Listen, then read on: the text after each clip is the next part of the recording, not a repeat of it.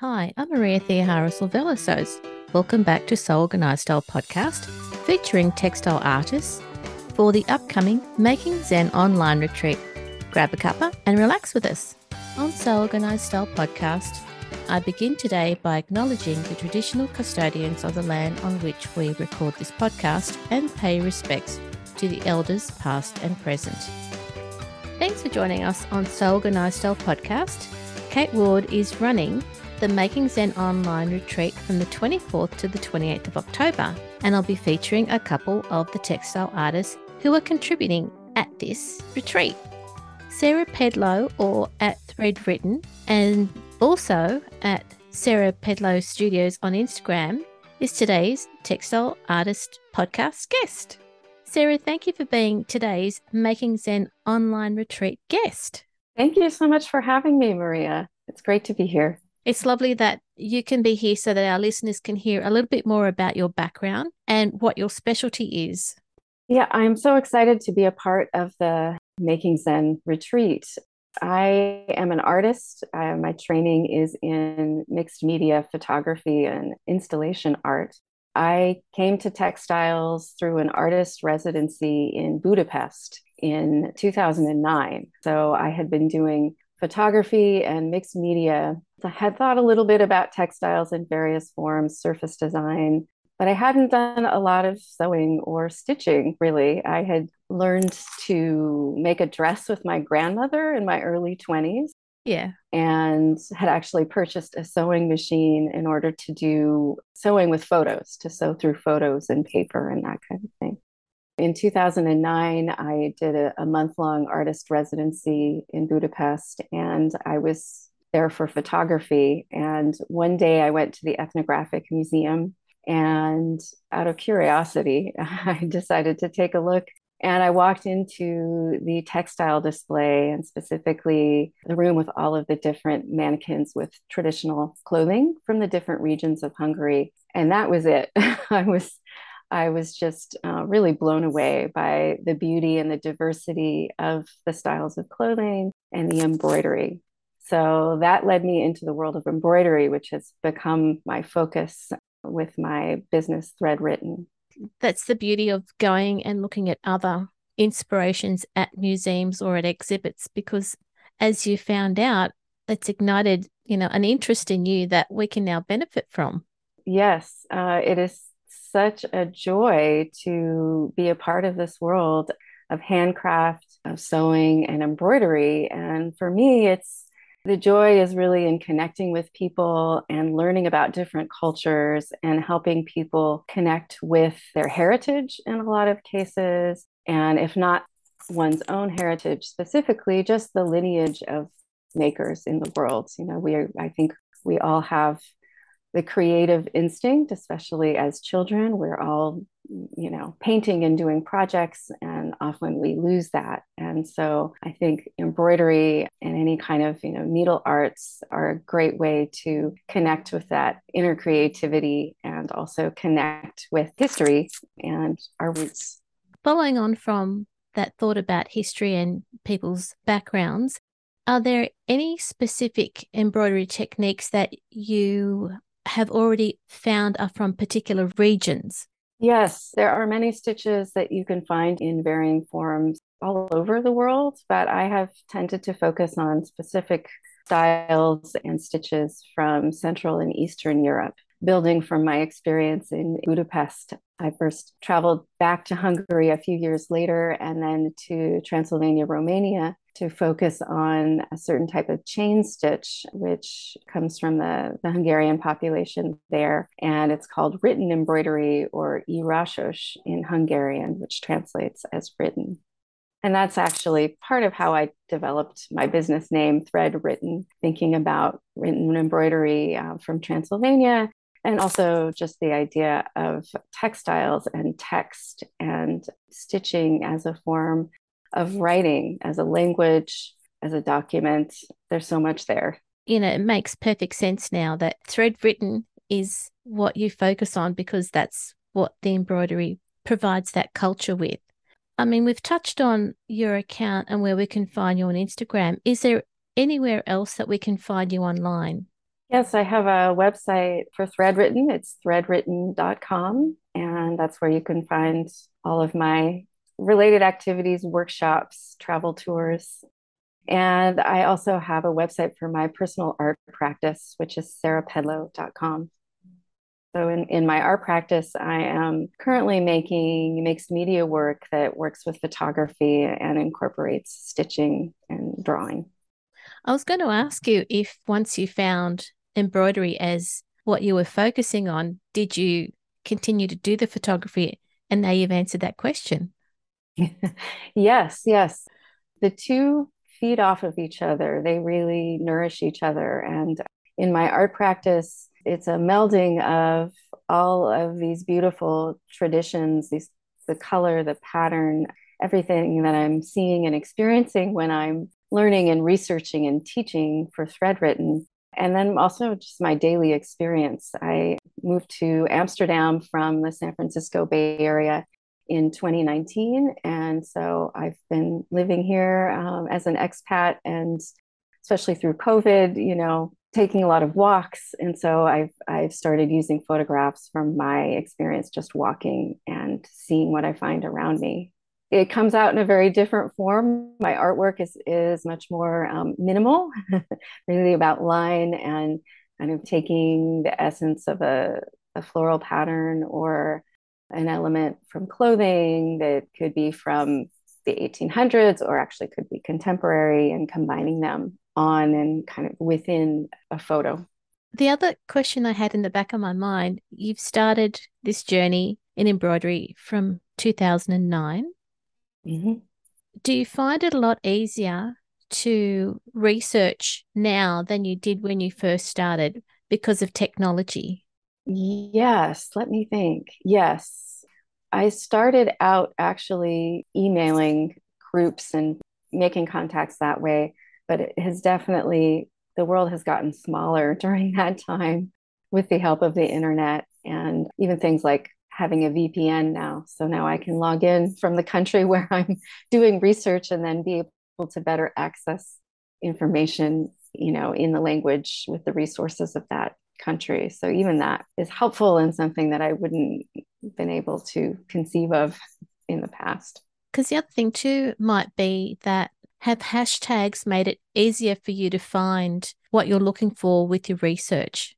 Yes, actually, and I should use them more than I do. I often still find myself reverting to just kind of the usual ways I would research things rather than, first thinking, oh, I should go to social media and hashtag blah, blah, blah.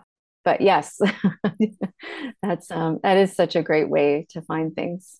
The only reason I say that is because on the podcast, I do a lot of podcasts for the Sober 50 community, and that was a hashtag which has an account, and that Mm-hmm. started from call to action in 2018 Mm-hmm. with probably 300 people in the first month to I think they're almost at about 45,000 followers now. Fantastic. So that's why I'm saying hashtags might actually be one of those ways to be Yeah. able to, like, when you're doing research. Yeah. Yeah. Oh my gosh, that's wonderful. Congratulations. That's really an accomplishment. That's great. It's Yeah. a real testament to the community. The Sober 50 community was founded by Judith Staley, who is in Scotland, and Okay. Sandy back in Brisbane, and they've got a blog writer in the UK. So, like, it started international and it's just continued to grow. Oh, wonderful. Wow. All over the world. That's really great. Yep. Oh, Yeah. Sorry, I nice. digress. That's okay. No, I'm like, oh, I'm gonna go look it up now. Okay. Yeah. With the Making Zen retreat, what's going to be your focus? I am going to talk a little bit more about my background and show images related to the stitching exercise that I'll be doing. So, with all of my workshops, I always give a little slide presentation to give some cultural context. So, I'm going to be working with the chain stitch and looking at different cultures using the chain stitch and lead us through an exercise with that.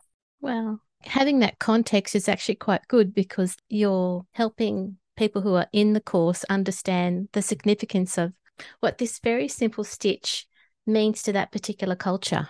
Yes, exactly. The beauty of stitching, right, is that it has many practical uses and then many creative and expressive uses, and yeah, many uses that illuminate the culture. That's one of the beauties of the Making Zen online retreat is that there are a number of presenters who have their specific take on artistry and textiles. So it's great that you've got that cultural context for what it is that you're doing. That's my goal. Yeah, that's my goal is to connect us with a tradition and a history and a practice. And then also to see what we can do with it too, like the artist side of myself. I also teach a kind of a more creative art class where we look at contemporary artists using embroidery as well as traditional textiles and then make a piece of your, using your own imagination. Like what ideas do I want to focus on? What do I want to create from all of this wealth of material? Yeah, that's great.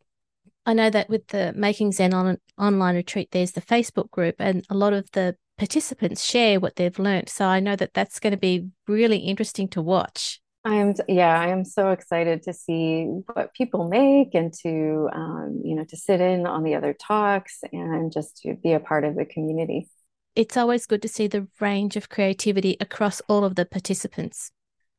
When we started chatting, you did talk about the range of things that you do. Can you run us through those in a bit more detail so people can find you online and get in contact with you? Yes, you can find me at threadwritten.com and on Instagram at threadwritten. And I teach workshops mostly online now that I'm located in Amsterdam, but also sometimes in the Bay Area. Like I will be back in the Bay Area in December, so I will be teaching in person there as well. And I also, now that we're out of COVID, lead textile retreats, cultural textile tours. And so I take people to Transylvania to learn to stitch with the women doing Hungarian written embroidery. And I also take people to two different regions of Portugal to embroider and really experience the culture. It's a lot more than embroidery. It's really about art and architecture, culture, food, and with some embroidery workshops. Included. Yes, included. They sound like a lot of fun and very eye opening for anyone who wants to get involved and join you.